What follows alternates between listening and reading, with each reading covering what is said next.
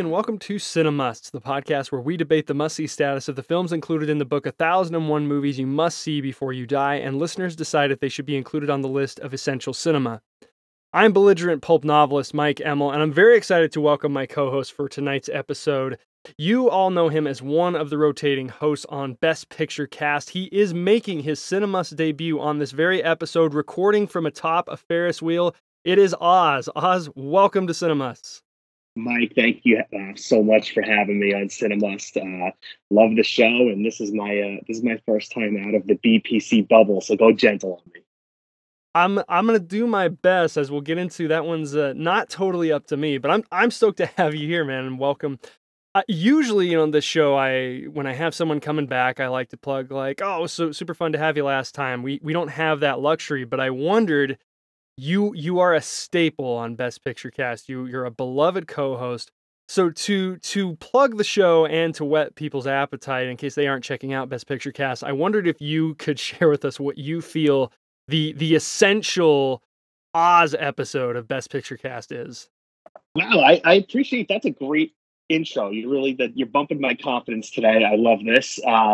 But most recently, we covered Driving Miss Daisy, which may not be the most fun movie in the world, but we had a really fun discussion about that movie. I would check that one out. That's a recent one. Another one that pops up is the How Green Was My Valley, which is the movie that beat Citizen Kane for Best Picture, which certainly has connections to what we're covering tonight. Yeah, and you're where do you stand on How Green Was My Valley? I forget the split on that one. I like it. I'm a supporter of How Green Was My Valley. Okay, you're pro win for Green Was My All right, I really like that episode because that is not the conventional wisdom, and so it was very fun to listen to that episode where the hosts were actually split and saying, "Hey, listen, How Green Was My Valley has some stuff going for it." I'm a John Ford fan. Some movies of his more than others, but awesome, man. Thank you for stepping up, and you've earned every bit of that confidence. So Best Picture Cast is a great show. I always look forward to when you're on, and I'll make you do Kieran's work for him. Where can folks find Best Picture Cast if they're interested? Anywhere you can you get podcasts, Spotify, Apple Podcasts. We're also on Twitter at BPCcast. That's our most active. There is an Instagram account, but we go to Twitter. That's the most active account there is, and Kieran's very good at responding. So if you have any thoughts, love, hate, or otherwise, shoot a message. We'll get that. He deals with all the fallout from your hot takes. It's a very good system. Yes, I could just talk and talk and talk. I don't have to deal with any ramifications. It's perfect. It's the dream, the American dream. Much like I'm going to do tonight for you. Yes, sir. I'm very excited. So, hey, let's get into housekeeping, dude. Welcome for your first time. I'm super excited for tonight's episode. And also, everybody listening, welcome back to y'all, too. We are very glad to have you guys here because the mystery we need your help unraveling is which movies truly deserve a spot on the list of essential cinema. And to determine if tonight's movie is going to make the cut, we are leaving it up to all of you to follow us on our various social media pages. We're on Facebook, Twitter, and Instagram. You can find us on any of them by searching for Cinemusts. And how the show works is each movie we cover gets voted into one of three tiers. At the top tier are the Cinemusts. These are movies that at some point in their life you recommend absolutely everybody see. In the middle tier are the Cinetrusts, which are movies that may be good, may be bad, but you only recommend some people see them and not everybody. And in the bottom tier are the Cinebusts, which movies that might be terrible, they might be okay, but you don't recommend anybody see them. There's just a better way for folks to use their time. So, it's going to be on all of you to decide if tonight's movie makes the upper echelon, if it lands in the middle tier, or if it busts out. And Oz, this is a fun one. You are now our third entry in this game we're playing that I still don't have a snappy title for, where a bunch of BPC hosts have come on and you guys have picked movies for each other. So not only are you coming in totally green to Cinemust, but you didn't even get to pick your own movie. So I applaud you for your bravery. So your film tonight has been chosen by Grant, your cohort at BPC, who was on our last episode discussing Michael Curtiz's Mildred Pierce. And I wondered if you're cool if we could turn it over to Grant here. He's going to explain to us what he's chosen for you and why. Let's do it. Hello out there in Cinemust world. This is yours truly. Now, Oz, you and I have been friends for nearly 30 years at this point. You are the best man at my wedding, and it has only become clear to me now, over recording Best Picture cast, that you don't like black and white cinematography. This is a massive issue. Out of all the years we've been friends, this is the most embarrassed I've ever been for you, which is saying a lot. So when I got the pleasure of picking your movie, I went with a film noir that maybe has some of the best black and white cinematography I've ever seen. And that is Carol Reed's The Third Man. So I hope you enjoy it. I hope you enjoy discussing it with Mike. It is a incredible film with so many layered performances, so many layered themes, and just absolutely incredible cinematography. If you don't like this movie and the way it looks, Oz, then I don't think we can be friends any longer. Just saying. Take care. Thoughts and reactions. A lot of pressure. I know, right? I've never had a decades-long friendship riding on an episode, so... Mike, there is a lot on the line tonight. So we'll see what we can do with it then. So Oz, a couple things on that before we get talking The Third Man. What's the deal? Not a fan of black and white cinematography? What's up with that? This all stems from that How Green Was My Valley episode, and we had a little dispute as to how good it looked. I think Grant, who was on it, and Kieran, there was a lot of the backgrounds contrasting with the foreground discussion, and I didn't love it as much as them. And re-listening to the episode, I don't think I sounded great, to be honest, in my explanation. So I got a little reputation, and here we are.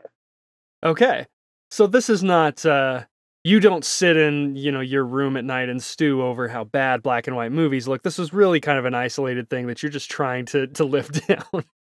Yes, more or less, I would agree with that.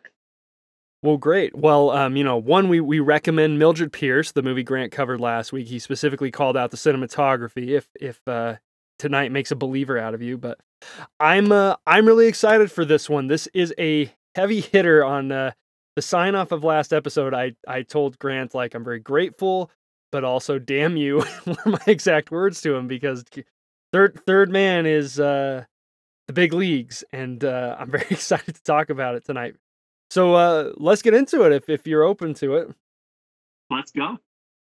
All right. So everybody listening, if you have not seen The Third Man, hang with us for a couple minutes, because the first section of the show is totally spoiler-free, where we try to give you a little background information, general impressions. Oz and I are going to vote The Third Man into one of the three tiers I explained earlier: Cinemust, Cinetrust, or Cinebust, and we each have to give 3 reasons apiece for why we voted into the category we did.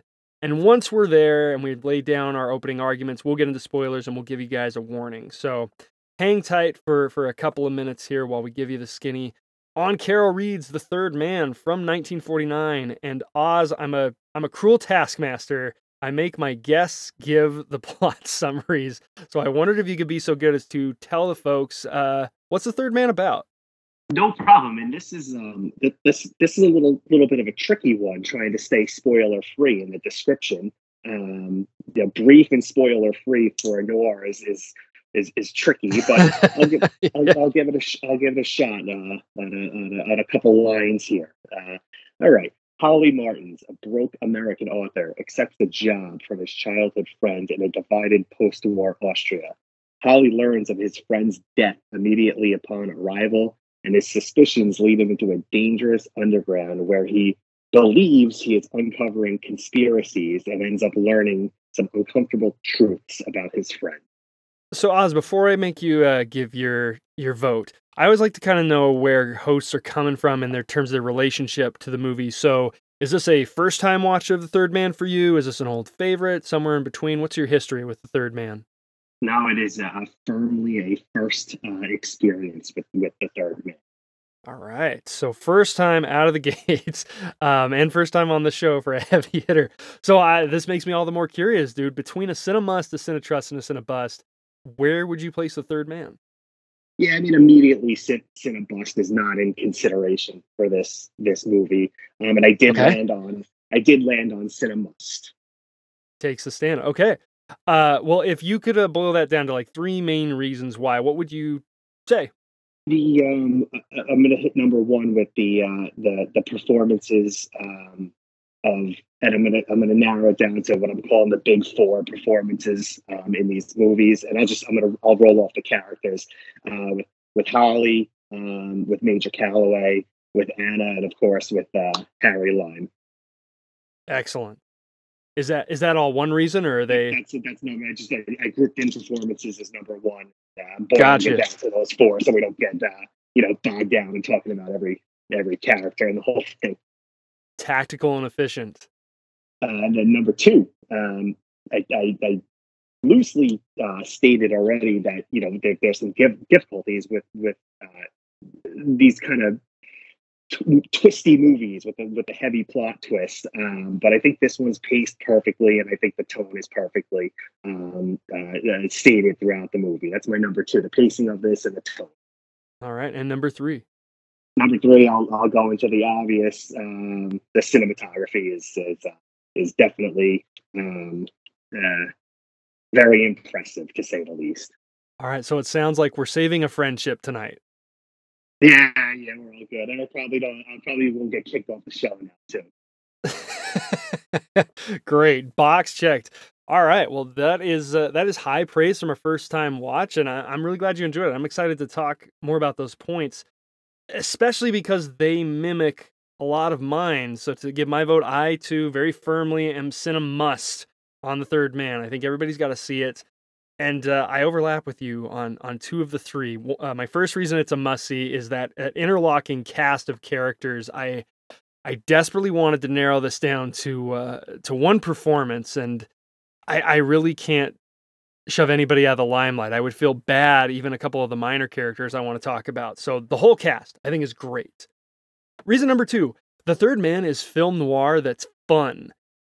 By definition, film noir is not known for being a fun genre. It's known for being enjoyable, but it's supposed to be dark. But I find the third man serves as an effective film noir. It's a classic film noir, but I have a giddy, great time with it. And my third reason, in terms of just the theme, the messages, I feel like the third man is the epitome of like post World War II ethics and the crisis of identity and faith and all these things that came with the end of World War II. I think the third man is overtly about them. It's about tackling them. It works through them. And so I feel like in terms of just being a historical bookmark, it kind of nails that zeitgeist too. So just a couple, I easily could have thrown the cinematography is like reason for me. It looks great. So I think this is going to be kind of a gush fest for us. I don't know that we have a lot of negative things to say about the third man, but I'll try to nitpick where I can if that's what folks are into. Um, I d- I could join you with a couple nitpicks when we get around to it, certainly. yeah, nothing's perfect. And I mean, I don't know that folks will necessarily want it because, like I mentioned, this is a heavy hitter, often regarded as one of the all-time great film noirs, and if not the all-time great movies. The American Film Institute had it on their list of top 10 mysteries. On the most recent Sight and Sound poll, I think it's 65 greatest movie of all time, which I think it dropped a couple places. So it has always been highly regarded. um, so we are saying nothing new with our praise here, but to say the least, we recommend the movie to absolutely everybody. Agreed. And so if you haven't seen it and you're trying to find it, if you are a subscriber to the Criterion channel or want to score a free trial, it is streaming there. Infamously, an out of print Blu-ray. Criterion fans, we are jonesing for the day that the rights for the third man come back so we can get a good 4K release of that. But if you're not a Criterion channel subscriber, you can find us pretty easily streaming on any of your video on demand services. It's $4 rental, and with 2 Cinemust votes, it sounds like it's going to be $4 well spent. So Oz, I want to get talking spoilers here. Like you said, it's a movie really hard to gush about if we can't be talking the specifics of the plot. But before we do that, is there any last spoiler-free thing you would want to say to anybody to whet their appetite for the movie, or something you feel needs to be addressed here? No, I think we can jump into the specifics. Excellent. I've got nothing else to say then, except see it if you haven't, and if you have, see it again, because it's super rewarding. The more you watch it, it just gets better and better. It's one of those movies. So let's leave it there then. For those of you who haven't seen The Third Man, go ahead and give us a pause right now. Go check the movie out. Come back and hear our thoughts once you've seen it, because from here on out, we are talking spoilers for The Third Man. Did the police believe you? You don't care anything at all about Anna, do you? I've got quite a lot on my mind. You wouldn't do anything. What do you want me to do? Be get reasonable. somebody else You to- expect me to give myself up? Why not? It's a far, far better thing than I do with the old limelight, the fall of the curtain. Oh, Holly, you and I aren't heroes. The world doesn't make any heroes. You've got plenty of outside contacts. of your stories. I've got to be so careful. I'm only safe in the Russian zone. I'm only safe here as long as they can use me. As long as they can use you. I wish I could get rid of this thing. So that's how they found out about Anna. You told them, didn't you? Don't try to be a policeman, old man. What do you expect me to be? Part of You your... can have any parts you want as long as you don't interfere. I've never cut you out of anything. So I remember when they raided the gambling joint, you knew a safe way out. Sure. Yeah, safe for you, not safe for me. Old man, you never should have gone to the police, you know. You ought to leave this thing alone.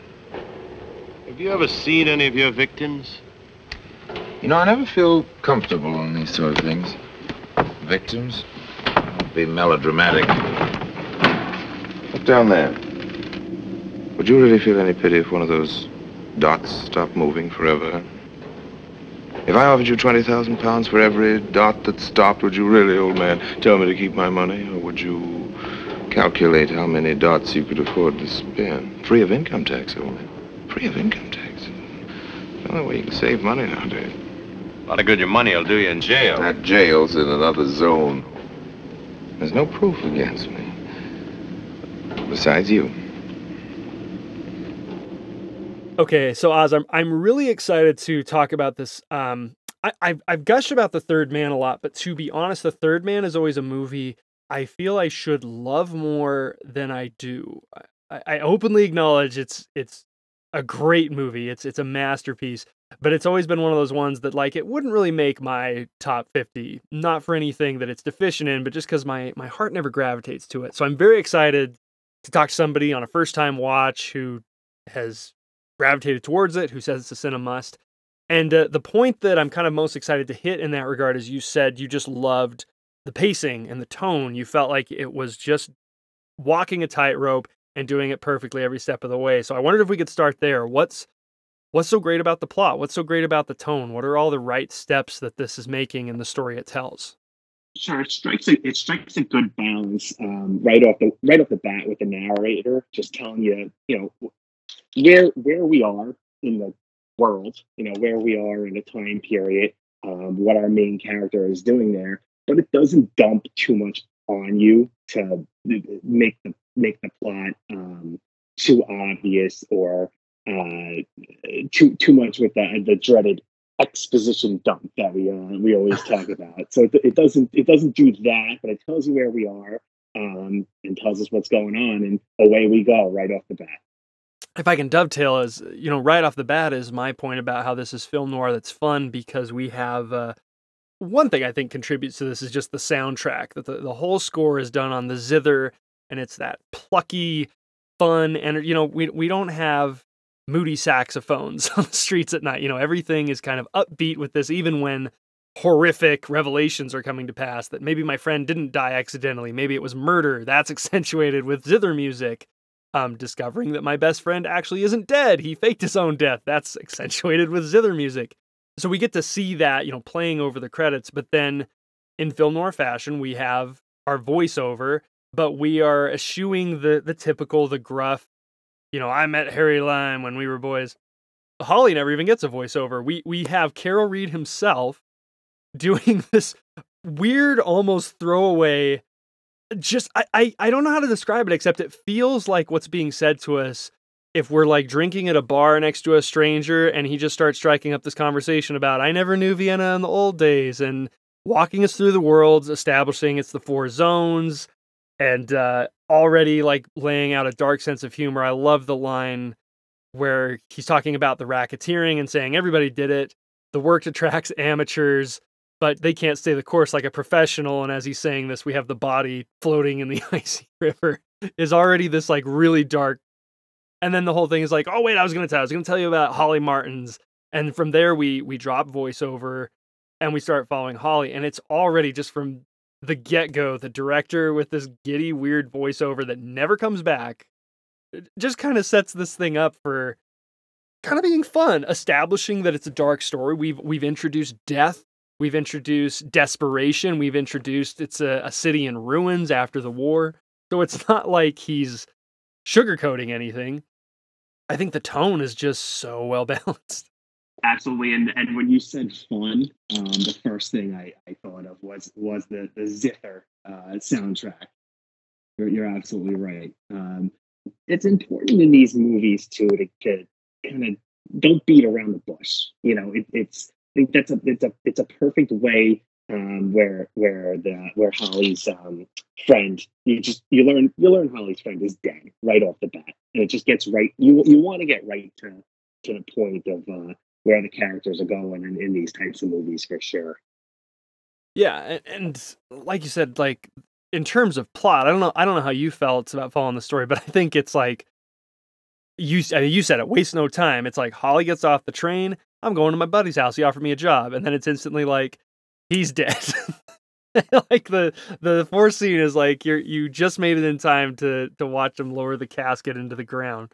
So it really hits the ground running, introducing us to everybody, and I love the burial scene for how economic it is, because we really have like all of our major players right there at the gravesite. We have Anna, we have Calloway, we've got Kurtz, Dr. Winkle. You know, we have like almost everybody we're going to need to know right there. Yeah, it's just like textbook.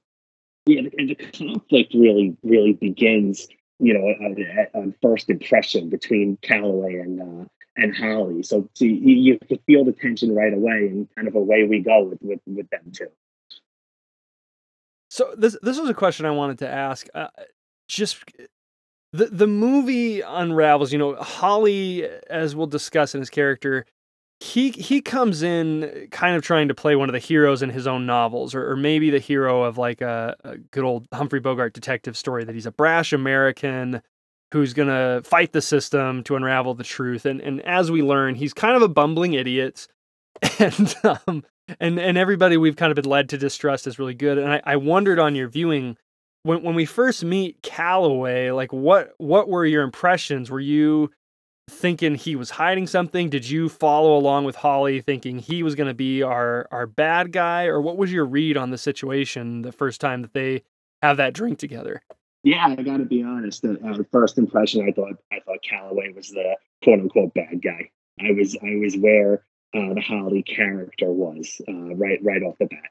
And I think that's great, because I mean, Trevor Noah does a great job of playing him with utmost British snootiness. It just has such a hateable vibe about him that you're like, oh, that guy, we're gonna get that guy. That's gonna be the point of the movie. Right. And we are, this is how the movies usually work. Hey, there's corruption in the system. Fight law and order, uncover the truth. Which is another thing that makes the movie have a lasting legacy, is it kind of bucks that trend to say, like, institutions aren't the worst. Right. It spins kind of your expectations throughout the movie, which makes it so watchable. To kind of segue into another point of yours, I don't if we have more on the tone and the plot, but I think this is another time we can start talking about the characters we love, because that's a point on both of our ends. I can't not talk about any of the cast, and you specifically said the 4 like leading players are your heavy hitters. So I don't know if this is where you want to bring them up, or if you want to talk a little more on the plot, and we'll see where they go. No, I think we could. I think the plot will be. We'll be talking about the. So when you said earlier that you had trouble picking one, I think that's a great point, because all these characters they really enhance each other. Like they're good separately, but together they just complement and enhance each other so well. Yeah, that's exactly why I called them like this interlocking web, because there's nobody that strikes me as just the comic relief or the weird foil. Everybody connects in some way. Everybody serves a purpose towards one another, and the richness of the story, I think, is built off of how they all interweave with each other and support each other in whatever they're trying to do, or how they stop each other from doing that. To the point, just talking about this scene with Calloway in the bar. I mean, Sergeant Payne, I love him. His thing is basically he is the tough military policeman. In a lesser movie, he's just the muscle. But we instantly get that juxtaposition talking about tone, where he clocks Holly cold when he tries to attack Calloway, and then he helps him back up, and then instantly he says, like, "You're Holly Martins, the writer. I'm a huge fan of your books." And so he becomes this like fun little foil. He's effective, he's tough. And then, by the end, he's kind of the guy whose fate helps you root for the downfall of Harry, because he's killed by Harry. And seeing Sergeant Payne, who we love, go down, I don't mean to sound insensitive, but it hits a little harder than just the faceless, nameless dots that we're told Harry has, been responsible for the deaths of. There's just something about Sergeant Payne's death that makes us go, okay, Harry's got to be stopped. They developed him into kind of like an ally for the viewer. And he's just so sweet. I love a muscle guy with heart. Oh, of course. Who doesn't?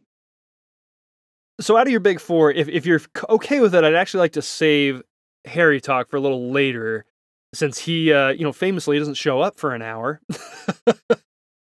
So out of these three, who do you love most? Who should we talk about? I think it's Joseph Cotten as Holly.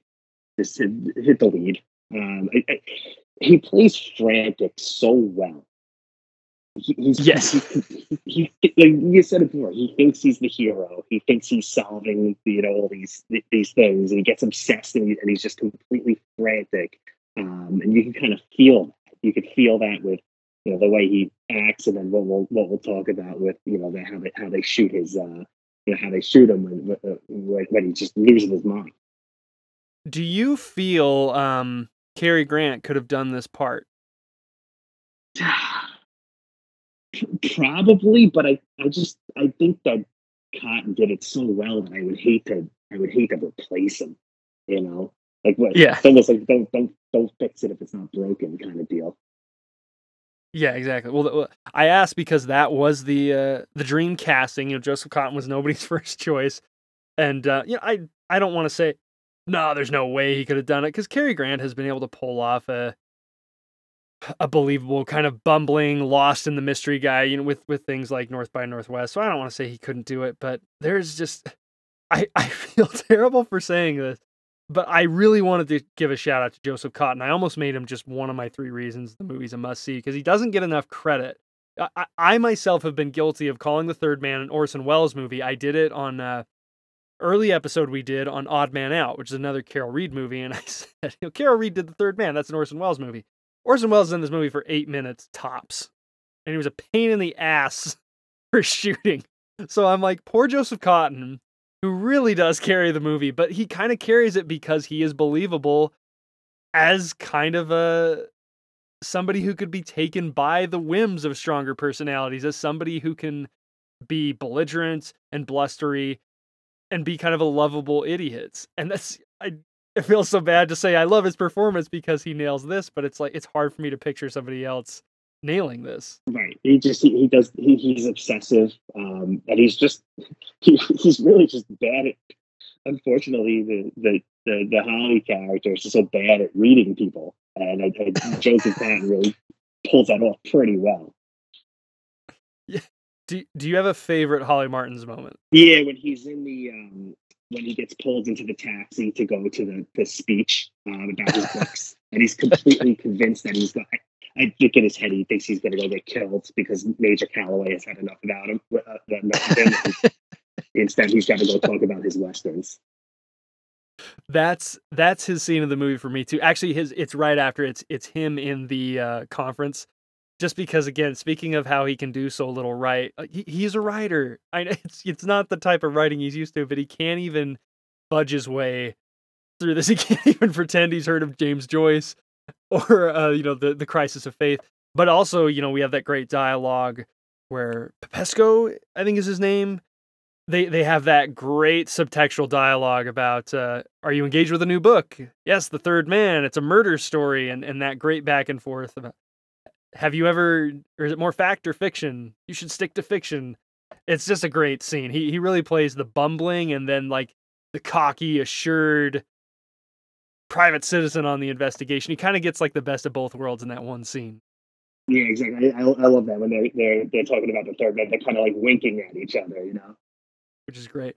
I feel like I'm being mean to him. Do you? I kind of said like I don't feel that Holly is very good at anything. Do you feel like there is something that Holly is actually quite skilled at? No, because I think I guess he's willing to stand up to his friend ultimately. That's nice, but up until that part, tough. He really had to get hit on the head with what was going on before he believed what was going on. Like he had to actually several times see all the kids, to believe that his friend is a problem. Yeah, and I'll say that he needs the extra motivation to actually pull the trigger. I guess pun intended. But he when he finally has the indisputable evidence, which is kind of another fun montage with the zither music of the insurmountable hard evidence the police are presenting him with, that no, Harry did it. He accepts it. He does say like, okay, like I can't dispute it. And yeah, turning against, your best friend. I think there's a great relationship established in the wings, for the power Harry has, not just over Holly, but over everybody. Because I think we see it in the character of Anna too, that Harry just has charisma out the wazoo, and he can cast a spell on folks. And you, just through simple lines of dialogue Joseph Cotton has about, I was never so lonely in my life before I met Harry, and just these old stories, because Holly overtly says, I remember the gambling house that got raided, and you found a safe way out for you, but not for me. So it's like he has been burned before, and yet he's still, he's loyal to this guy until the point that he is met with irrefutable evidence time and again till it's literally staring him in the face. It's funny though. At the same time, he definitely has some loyalty to Harry. But then at the same time, while he's investigating the death, he's falling in love with Harry's girlfriend, and not doing a bang up job. it's I don't know about you. These are some of the most painful flirting scenes in any movie ever, I think. And not because they're poorly done, but just because of the situation. He is hopelessly Twitter-pated and oblivious to the fact that she is not interested. It's awkward, and I hate to say it, but borderline a bit creepy. That he's not understanding the signs he's getting back, or lack thereof. Yeah. And I guess to segue to Anna here, because she's one of the big four too. She's not our sole female speaking part, but definitely the only one of substance. What are your takes on Anna? It was hard to, and in a good way, it was hard to figure out which way she was kind of leaning in this one. I really was surprised that she remained so loyal in the end to Harry. I did not think that was the direction it was going to go. But I think that's a credit to the character and the performance. Yeah, again, I think that comes from the mood, the writing, the throwaway lines, as they talk. It's so funny that some of their scenes where he's trying to court her, it's really about how they're both kind of in love with the same guy. It's not about him being like, hey, I like you, we should go out sometime. It's more about like, don't we both love Harry so much? Yeah, interesting. Yeah, I like that. Yeah, that makes sense. How's she working for you? I guess we're categorizing this as a film noir. She is our femme fatale, at least on the surface. How do you feel she's filling the role? Yeah, I think she gives a little depth to the character, a little more so than most noirs. Just based off, she's not this helpless like needs to be saved individual, which a lot of the movies can fall into that trap. You know, she's can stand up for herself, and you know, at the same time, she kind of knows how to, you know, use people to get where she needs to go. Because I think in a sense she is also using Harry just to, you know, to forge the papers and stay where she is. Yeah, but like I said, that she is a realist, though. She's not really a firecracker that spouts off against the institution. She recognizes the places where it's really best to just keep your head low. And, you know, we have a couple of scenes of that where Holly is being belligerent and he's trying to stand up to the military police or whomever. And she, you know, whether she overtly says it or she's just acting with her eyes, she so often is just like, please stop. You have no idea how much worse you're making this. She's the streetwise character. She's the one who gets how the world really works over here, that it's not about coming in guns blazing and being the hero and crusader for justice. It's kind of about like everybody has to make questionable decisions, and that's existence in this post-war climate. And she seems to understand that better than almost any character, I think.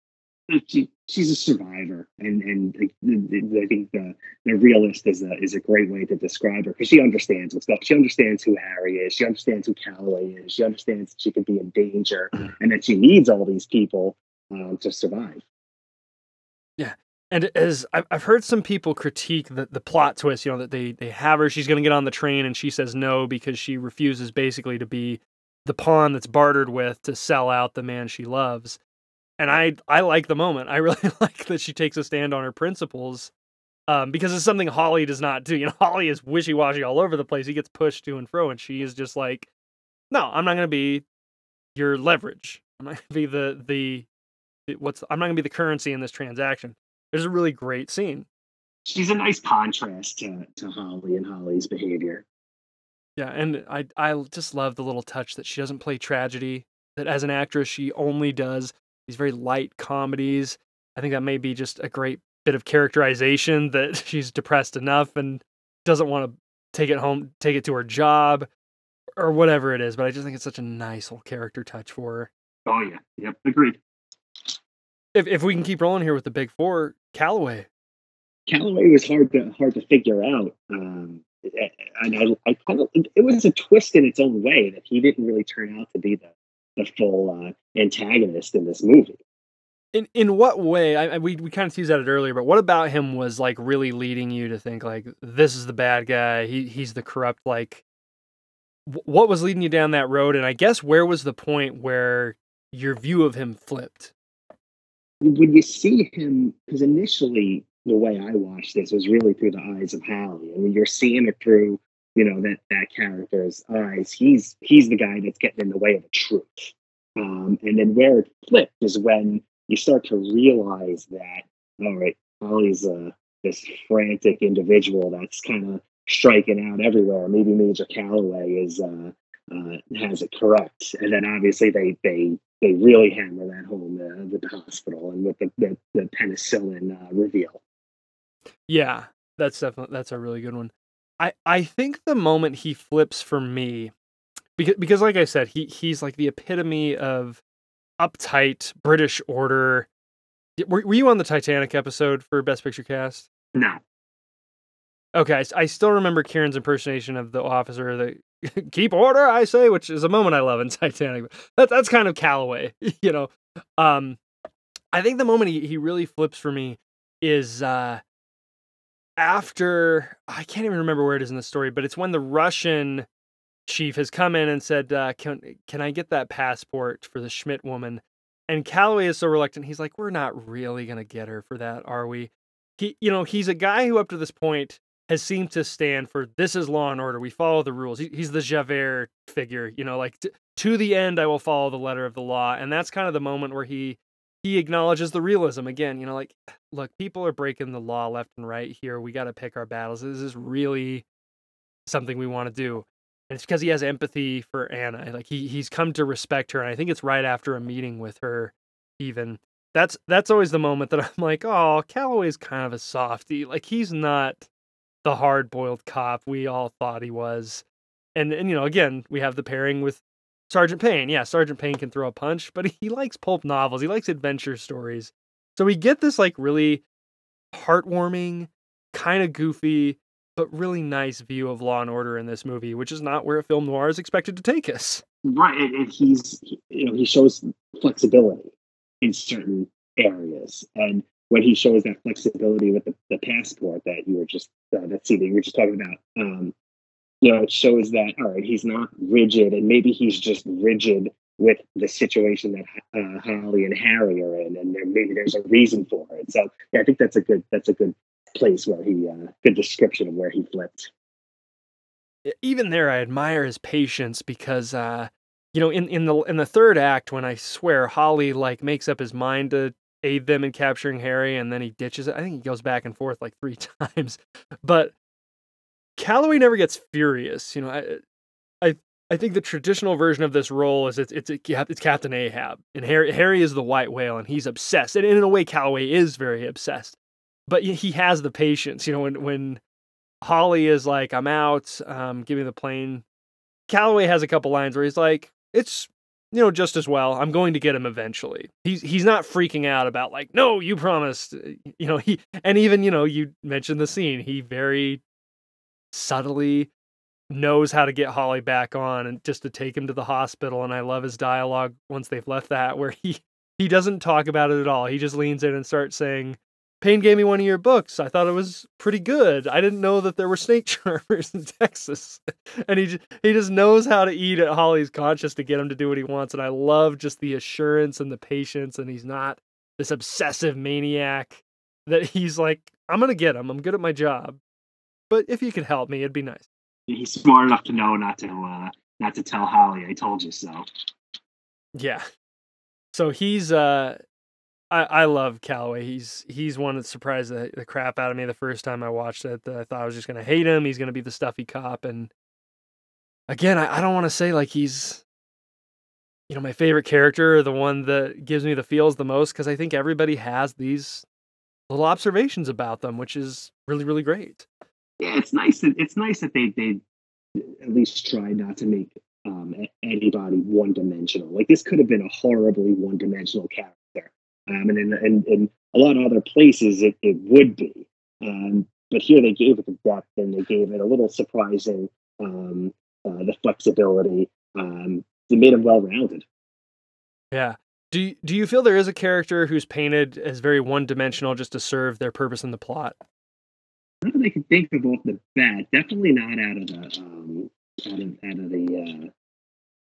main characters. There was nobody that jumped out at me that said, they could have done more with that. I mean, it's a 90-minute movie, and I think it's appropriately a 90-minute movie. So you don't want to introduce too many people. Yeah, a little longer if you're watching the OG, the British cut. But yeah, it's a very lean movie. I agree with you. One of my points was almost going to be just how it's such a lean screenplay, and to my recollection, there's really no red herrings, which is usually a staple of the mystery movie, that we have some false leads, but I think everything comes back in a significant way. Yes, agreed. Well, I think Holly was chasing everything down frantically, so that kind of eliminated any red herrings. Yeah, but yeah, I mean, you'd even think that the literary society thing, that's just like, okay, it's a joke to get the he can stay the night in the hotel. It's just what buys him an extra day to investigate, so he can find a clue, so we can keep the movie going. But then that comes back in what should be a throwaway scene, but we've talked about it already. It's a great bit for establishing Holly's character, and then we've got Popescu showing up with that exchange and leads into another chase. Like everything just fits. And even the goons, to go back to my question, I don't think even the goons are one-dimensional. I think Kurtz, Popescu, Dr. Vinkel, he might be the closest to a one-dimensional character for me. He's the one who registers the least to me in my memory. But like Kurtz I love, with the Bond villain dog and the talking about how he loves Holly's book. Popescu is fantastic. Even the porter has one of the scenes that lays out kind of the ethics of the movie about how he knows something he hasn't told the police, but he's basically says it's in this town, there's things that are better left kept to yourself.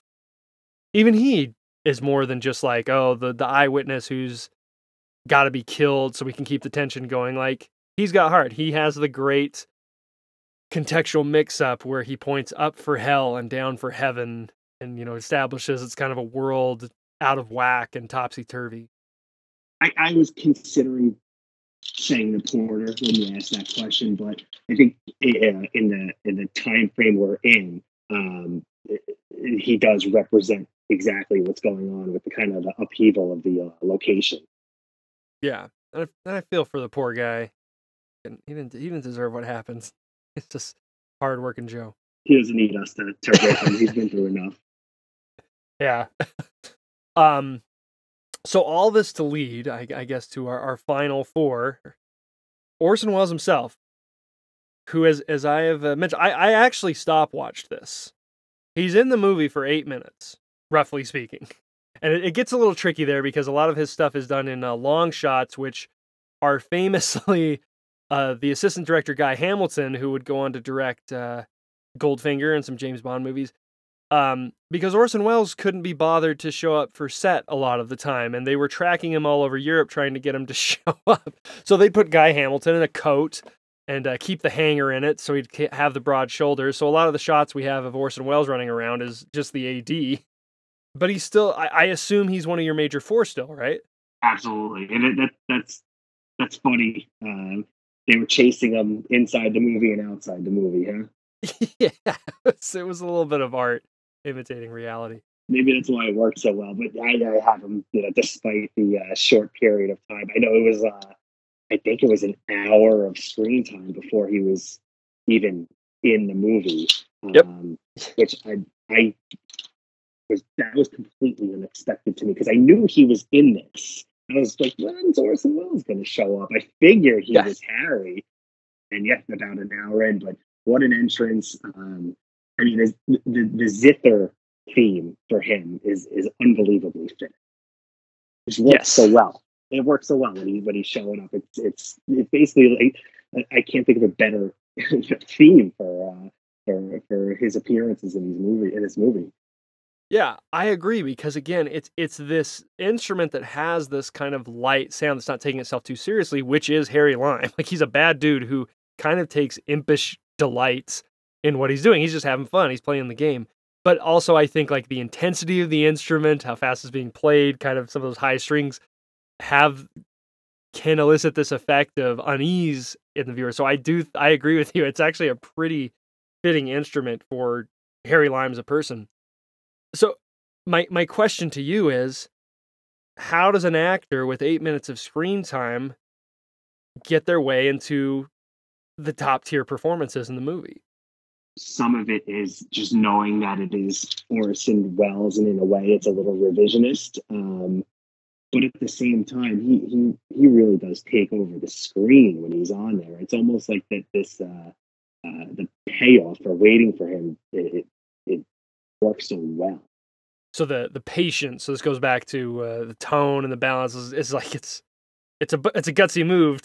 Like you said, Orson Welles is in the opening credits, and you keep waiting for the flashback, and instead it's just an hour-long wait until the big reveal is he's been alive. And look, sometimes build up is very important. And yeah, you could waiting too long is before pulling the trigger on something like that could definitely be harmful for the overall movie. But the balance here that he is, this is the guy we're looking for, and here he is it works. I think it works. I love that they, he buried somebody in his grave. He's running through the sewers, and the scenes that he's in, the Ferris wheel scene, I think is just the perfect time for them to have their conflict, and the perfect place for them to have the conflict. And it's just everything together. It was definitely risky, but it worked. Gall, I don't know if I'm being hyperbolic, so you tell me to pump the brakes, but if you're going to ask me to name an example of a perfect movie scene, the Ferris wheel might be up there for me. No, that's fair. That is a fair statement. I just love how that whole area was empty too. There's nobody else there. Right. I mean, it's a dead city. Like, what do you? What are you gonna do? Everybody's scrounging by. Nobody's coming to hang out at the carnival anymore. So here's like kind of why I legit considered making one of my 3 reasons the movie's a must see just this scene, to blatantly say like 7 minutes, like that's how good these 7 minutes are, and I think it's because it is kind of where so much of the movie hinges, because for one thing, like we were talking about, Orson Welles has been tucked away. He's the ace up the sleeve, and they've been very patient in the reveal here. So this is his chance to shine, and really this is his only scene of huge import. Not to say that the big chase at the end isn't exciting and fun, but this is really the only time Harry Lime gets to register.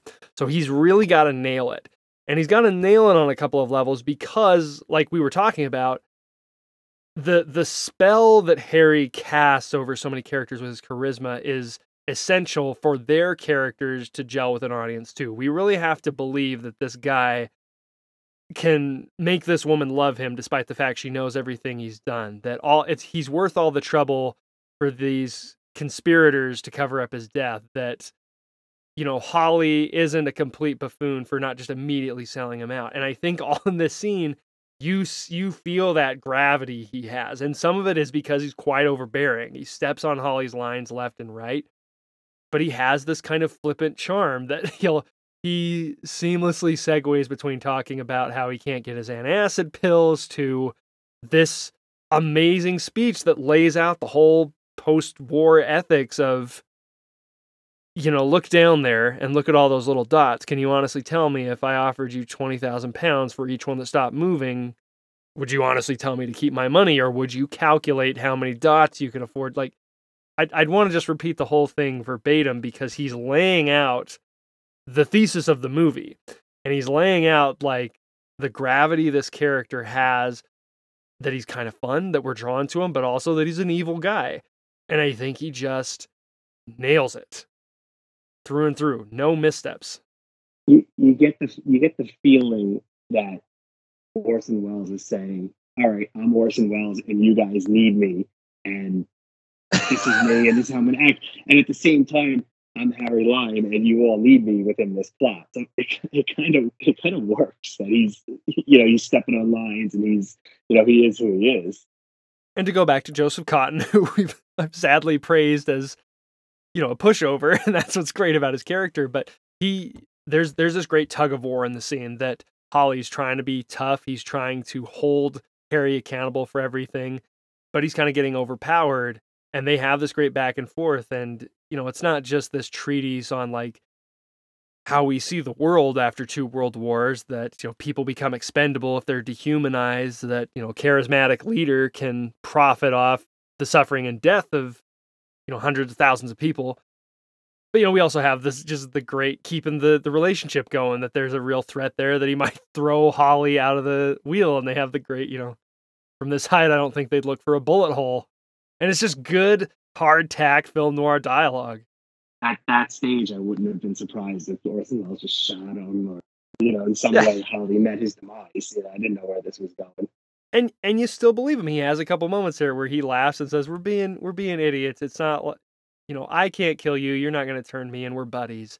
And even the slight throwaway that he's, as much as he said, "Oh, Anna'll be fine. They can't hurt her. How can I help? I'm dead." But he's writing her name in the foggy glass on the window. He kind of still establishes maybe he's not all cold-hearted.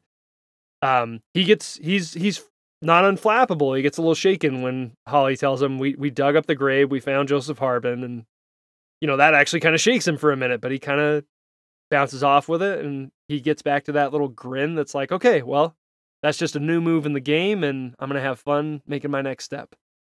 He's going to be a couple steps ahead of being on the run. I do have a question for you that I was asking myself watching this movie. Kind of goes to character motivations. Why would Harry invite Holly out? That's a great question. I've actually kind of stewed on it a little. So I think what we're led to believe is that Harry didn't know he was going to fake his own death at that point. I think the line Holly gives us in a scene with Anna, I think it's right before Harry is revealed to be alive. is he's, saying I've been played for a chump. He was going to have me come right for his medical charity. And Holly surmises that would have given him more credibility so that he can charge 80 pounds a tube of penicillin instead of 70. So I think there's, this kind of dual reason behind it that, I think they are friends. I think Harry, when he says hello to him when they meet at the fair, so I think he's very sincere. I think he is happy to see his friend. But also, Harry sees his friends in terms of people who he can profit off of or who he can use. And so Holly kind of fits both those things. I think he's kind of been grooming Holly their entire friendship together for how he can use him. And then I think, after that letter went out, something went down. Harry has to go into hiding. So they hatch this whole plot to fake his death. And then I think that kind of accounts for the, I don't want to call it lazy, but how Kurtz and Pepesco are constantly like, oh, the last thing he said, he was, you need to take care of Holly. You need to get Holly back home to America. And it's like, okay, guys, you're laying it on a little thick there that things didn't go right and you just need him not here digging up dirt. Because again, his gung-ho attitude is what just messes up everything for everybody. That's all right. That's a good answer. I was having a little character motivation issues watching this a couple times through. That's a fair answer, I think. It's that's what I've come up with. Yeah, maybe they could have did a little bit. Again, we both like the tone. We both like the pacing and the time, but maybe they could have developed the strength of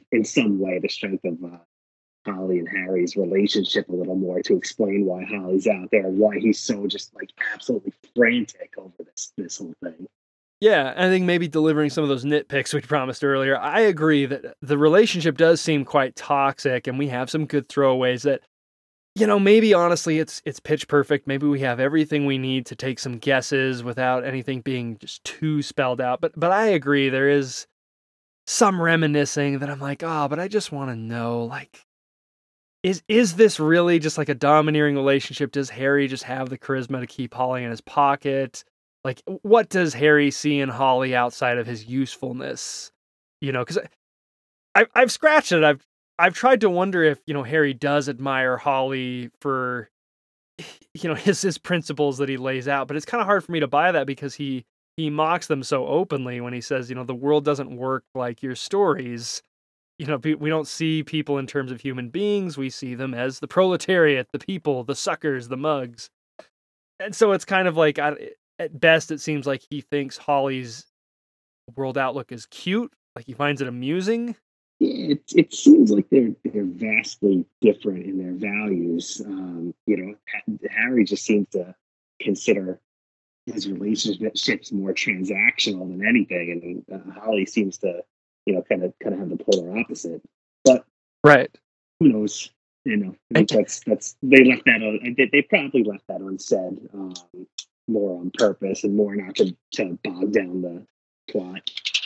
Yeah, I think I've always been curious to read Graham Greene's novelization of his screenplay, because I've read a few Graham Greene novels. I'm kind of lukewarm on him, but I'm such a fan of how tight this story is that I've always wondered if I would enjoy his novelization of the script or if it would just be giving too much away, be making too much explicit, because that's the realm of the novel, is to just outright say this is what this character was thinking, and I've kind of avoided it just to be like, maybe that's not what I want. Maybe I want Holly and Anna and everybody to be kind of enigmatic.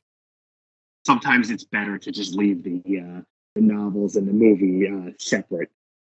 Yeah, as we potentially covered in last week's Mildred Pierce episode, though I don't regret reading the book.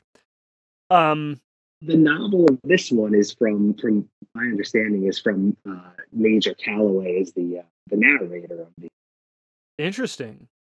And that may have been very intriguing to put that on screen.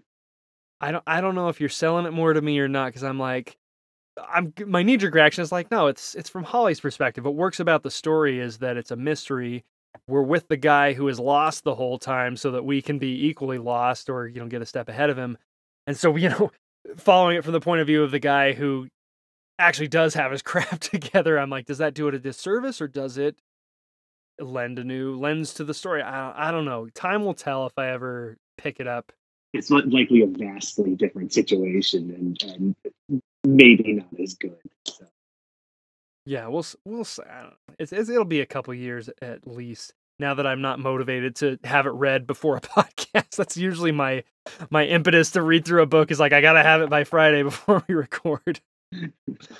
One thing we haven't talked about is the cinematography, which is a selling point. It's a reason Brant brought this movie to the table for us. What are we going there? How's the movie flexing in terms of its cinematography? Yeah, I'm just gonna argue with myself, which I tend to do. So the angles that they use, I think it works. It works well because it's from Holly's kind of perspective, and it likely the way they shot it with the Dutch angles would not work as well if it was from the Major Calloway's perspective. So this was a question I was going to ask, and it sounds like you got a couple viewings in. So the Dutch angles. Third Man is it's potentially the most famous, most well-regarded movie excessively using Dutch angles. What are your thoughts? What's the purpose? I think to feel the discomfort of what's going on, specifically with Holly. I think when they do those, that you're kind of he's losing reality. Got it. Okay. So, follow-up question: do you ever feel like it's overused? Yes, I think they do. This is going into a little bit of our nitpicks. I think they go to the well one too many times. Okay. Do you have a specific shot that broke the camel's back, so to speak, where you were just like, enough with this? No, I think it was just over and over. Nothing specific, because they're all good in isolation. They're all good shots. But when you get to too many of them, maybe it's time to pull back on it. I'm of a mixed mind about it because I don't know that I feel it's overused. I never find it very distracting, which I think is applaudable because I think the Dutch angle is loved because of its showiness, and it typically invites to not take the movie seriously. My favorite use of it is in George A. Romero zombie movies, but those invite a hokiness to it, and that's not the Third Man's tone. So for it to use them so widely, but not be pulling me out as like, oh, this is a joke, I'm always impressed by. But at the same time, I don't know that I identify the visual language because it doesn't seem like there is the cinematic vocabulary for when it's used. I went through a second watch and I was trying to find the connective tissue. Like, is the Dutch angle only used when information seems out of whack, or when we're bringing up that the world itself is not the way it used to be, that our post-war ethics where the right and the wrong thing are not so easily to discern, and I can't find the connective tissue. It really just feels like they kind of played it by ear. They went with their guts, and I do think it works. But at the same time, I'm a little annoyed that I can't put it in a cinematic dictionary to say like this is when they use the angle. But it's Carol Reed's thing. We talked about he uses it in Odd Man Out. I think it's less effective in Odd Man Out. And I find most things in Odd Man Out less effective. I wasn't crazy about that movie when we covered it, and I have cooled on it even more. So I think Carol Reed really stepped up his game for Third Man. But it's not all about the Dutch angles. One thing though is it is funny is it sounds like we are a little bit in William Wellman's camp. Have you heard this story about director William Wellman? No. So he's been on Cinemus. His movie The Oxbow Incident earned Cinemus. It's a great Western. Everybody go check it out. Allegedly, after he saw The Third Man, he sent Carol Reed a level with a note that said, next time you make a movie, put this on top of your camera. Which I think is a great story. It has nothing to do with the discussion. I just can't help but share it. That I'm always for fellow filmmakers throwing a little shade at each other once in a while, especially if it's pretty clever. No, I think that in a way could be a viable criticism. it's too much, or what's the point? I mean, I don't necessarily agree, but I can see that perspective. Right. Yeah. I definitely see it, especially from folks who are in the industry and they have their rules. And we've kind of established Third Man is breaking some rules. It's an international production. We have good old David O. Selznick running things on the American end, being bossy as all get out. But, it's co-funded with British financiers, made by London Film. So it's in and of itself there kind of breaking some rules. And then in the ways it's flipping the film noir trend, why not throw some things off the x-axis? But it's not all about the Dutch angles. What else in the cinematography spoke to you? Yeah, one of the scenes I mentioned before, the taxi scene on the way to the speaking engagement, just the way they use the shadows in the car, and the general just the worriness from Holly. That was a great scene. The Ferris wheel scene, of course, we already spoke about. I just love how they were able to show the abandoned city. And again, the hospital scene, the choice of not really showing. I mean, there's probably many reasons for this, but not really showing the victims of Harry, but more the reaction of Holly. It was a good choice as far as shooting. Yeah, that's a good double dare to the audience. Like, do you really want to see what those kids look like? No, I don't. I'm going to take it's a terrible thing to happen.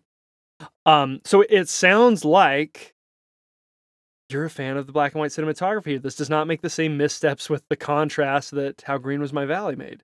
No, I like what they did here.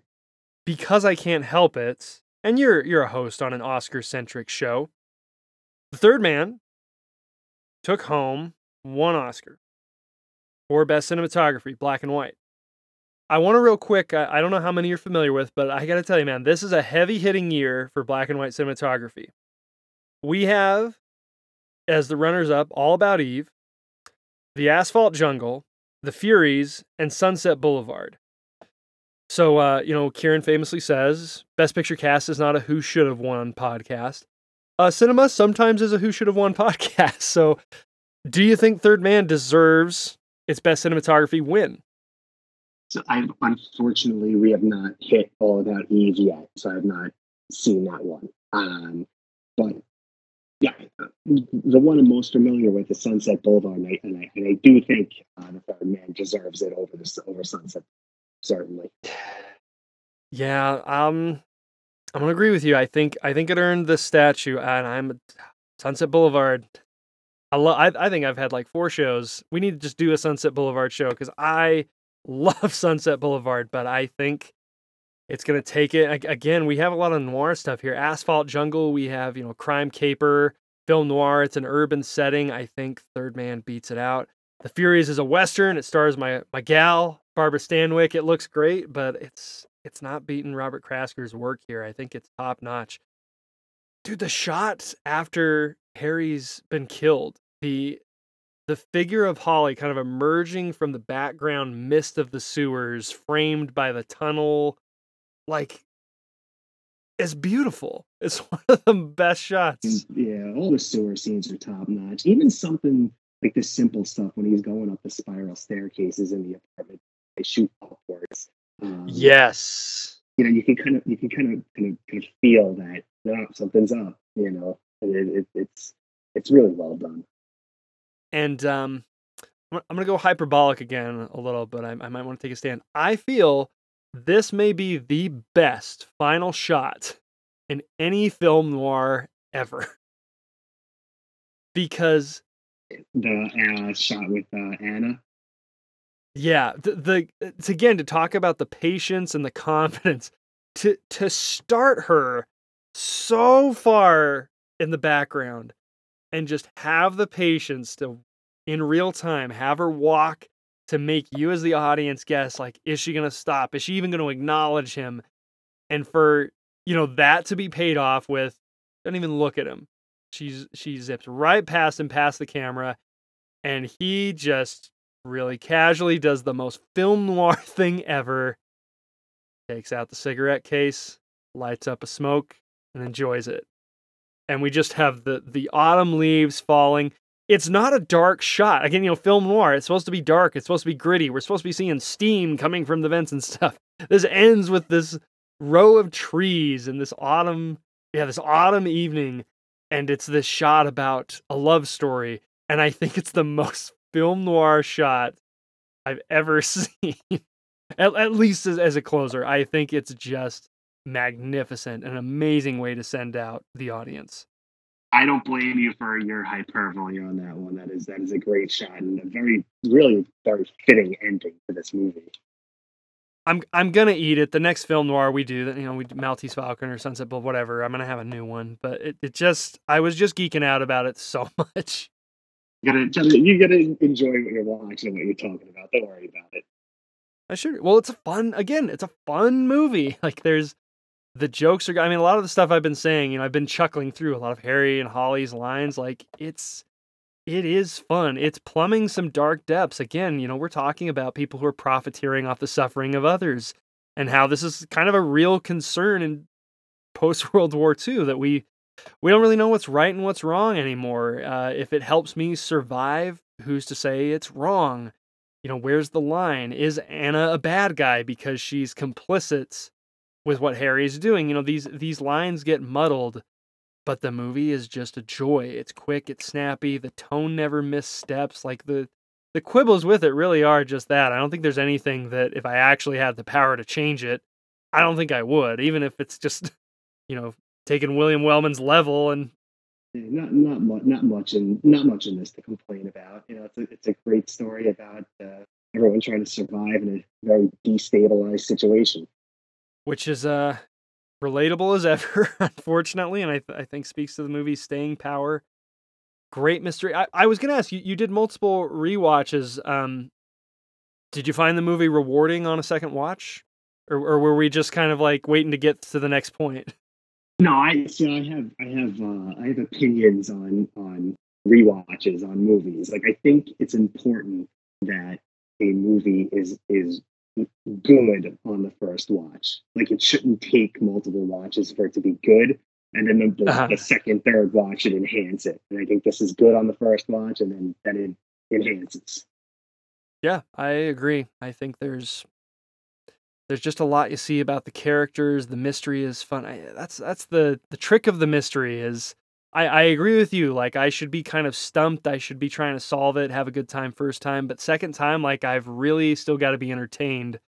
Otherwise, if you're just planting your clues and, I see where you're doing the red herrings and none of it matters to, who these characters are and why I care about them, I don't think, your movie's worth more than one watch. And Third Man is just a joy to go back to again and again and again, whether it's to appreciate the craft, the mastery of the tone, the confidence in the filmmaking, or whether it's just to enjoy hanging out with these characters that I adore.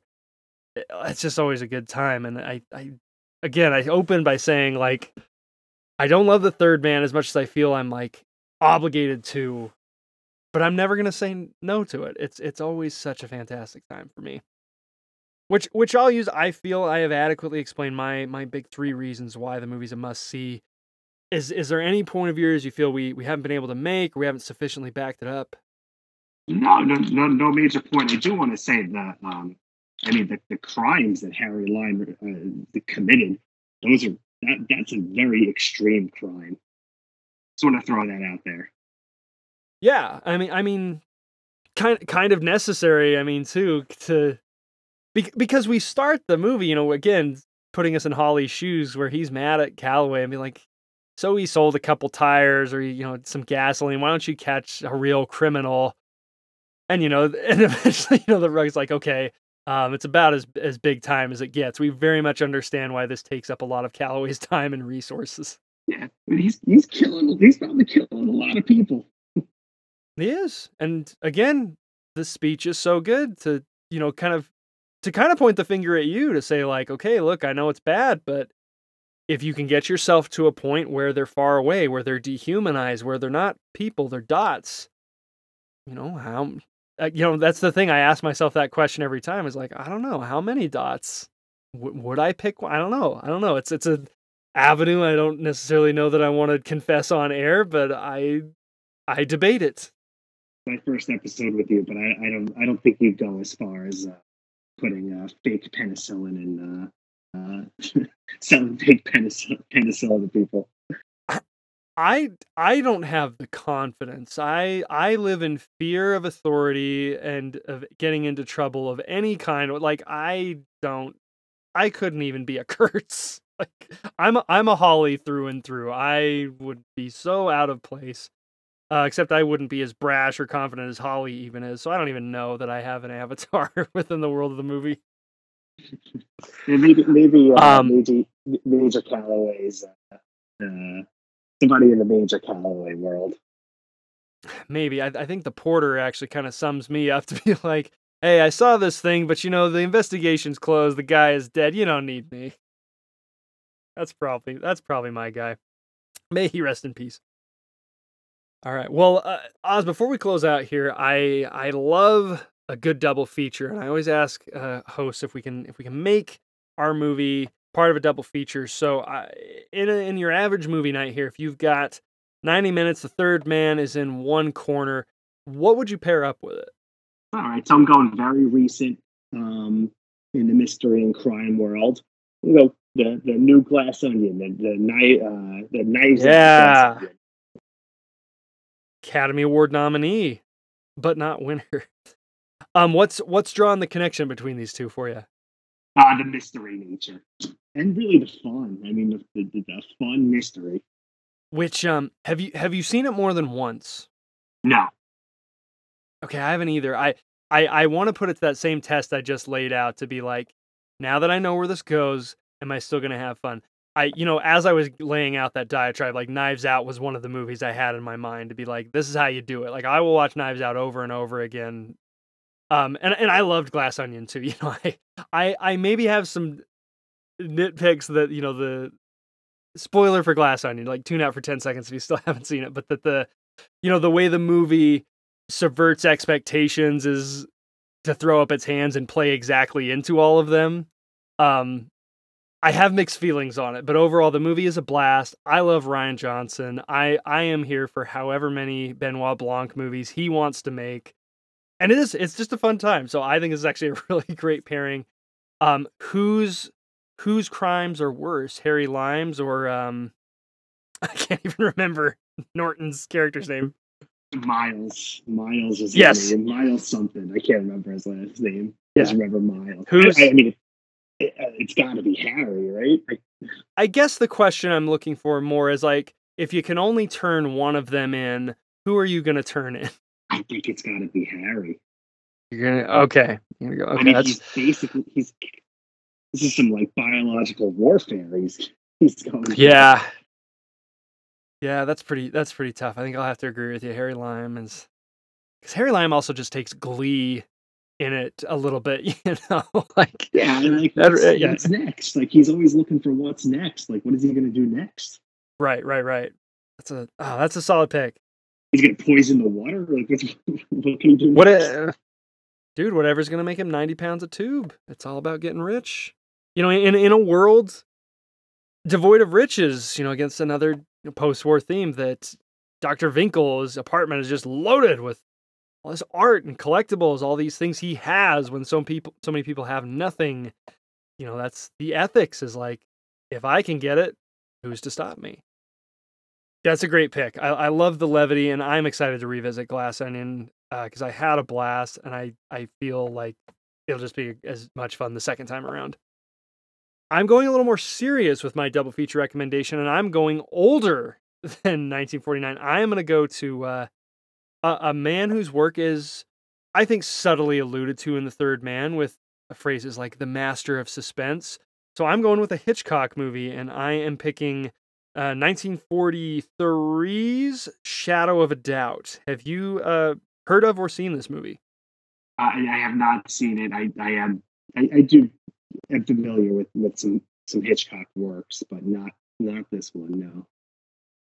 Well, I'm so the connection I'm drawing is we have similar thematic material. Shadow of a Doubt is a movie about this teenage girl. She has this uncle she adores. He comes to visit, and as the movie develops, there's an insinuation that perhaps he is responsible for horrible crimes, murders. And it's this same idea, that Holly goes up against. How can this person that you idolize, that you love, how could they possibly be responsible? And the movie is about, coming to terms with that. And the kicker, who should play this monster but Mr. Joseph Cotten, who does a fantastic job. He's a great bad guy. He has, talking about the Ferris wheel speech Orson Welles gets, Joseph Cotten gets a dinner time speech in this movie that is one of the all-time great bad guy speeches that goes after similar ground that kind of justifies the crimes. It's a great movie. I'm excited to talk about it because it is a top 5 Hitchcock movie for me. I absolutely love Shadow of a Doubt. It's so good, and I think it's fitting thematic material here. So that's what I'm gonna go with. Is that one in the 1001? It most certainly is. Yep, we are definitely gonna get our chance. We've done a lot of Hitchcock, so I've pumped the brakes on a few, but now it's out there. You guys know I'm chomping at the bit. Honestly, it may be the one I most want to discuss next. There's a lot out there. Notorious is still out there too, and Rear Window's still out there. So they'll all get their day in the sun. But Shadow of a Doubt, I'm excited for. That's fantastic. We went in opposite directions, and I love it. Which I love. Yeah, I like when they can go all that way, because this is kind of one of my favorite parts of the week, because everybody listening, on Thursday, we're going to put on our social media pages, same question. What are you going to put into a double feature with Third Man? And I get great things that just make my watch list longer and longer and longer, but it's super fun to see where people take the idea of the double feature. And that just rolls us into Friday, where you'll go back to those same pages, and you guys are going to have the ultimate say on where does the Third Man belong. Oz and I have said our piece. We say it's a cinema must, it's essential viewing, but we are only 2 votes. Ultimately, y'all are going to decide. So, again, make sure you are following us at Cinemusts on whichever of our platforms you prefer. We're on Facebook, Twitter, Instagram. Thursday, you're going to tell us your double feature recommendation, and Friday, you cast the vote for its must-see status. So, Oz, that wraps it, dude. How was it your first time here on the show? That was great. That was a great time, and thanks for having me.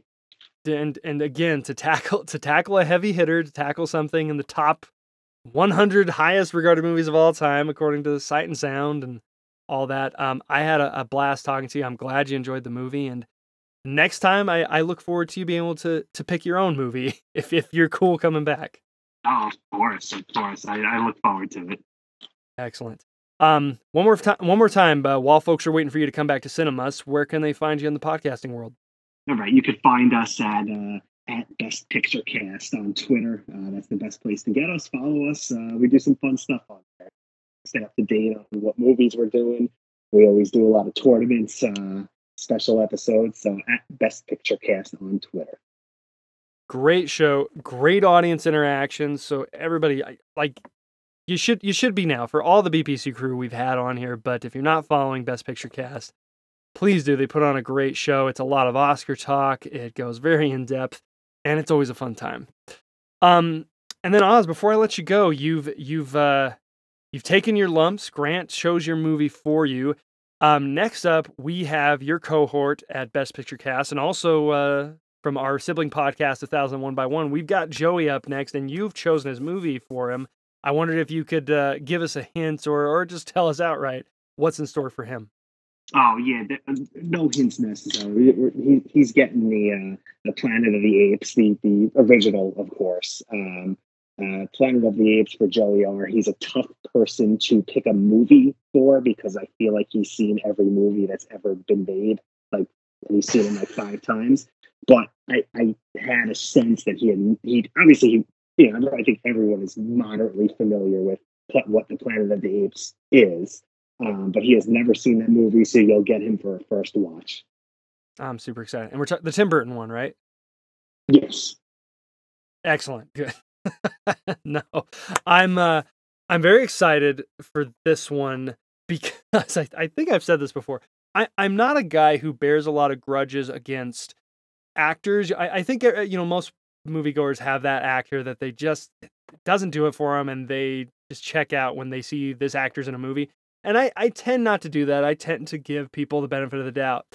But Charlton Heston is my guy. I struggle to see the appeal, and so he has not appeared on Cinemusts. And so this will be our first Chuck Heston movie. And honestly, you've picked a movie for him that actually gives him a pretty good shot for me to give him a fair shake. So I'm excited. I didn't know you had a Heston aversion. That I'm kind of now really excited I picked this movie. Yeah, we'll see where it goes. I hope I'm not too grouchy about it, but it's going to be a super fun episode, man. So thank you for picking it. And we're gonna hear from you on that next episode, introing it for Joey and I. So we'll catch you next week. Cool. Sounds good. Right. Well, man, thank you one last time for coming on. Thank you, everybody, for listening. We will see you next week for our episode on Planet of the Apes. In the meantime, please stay out of the sewers.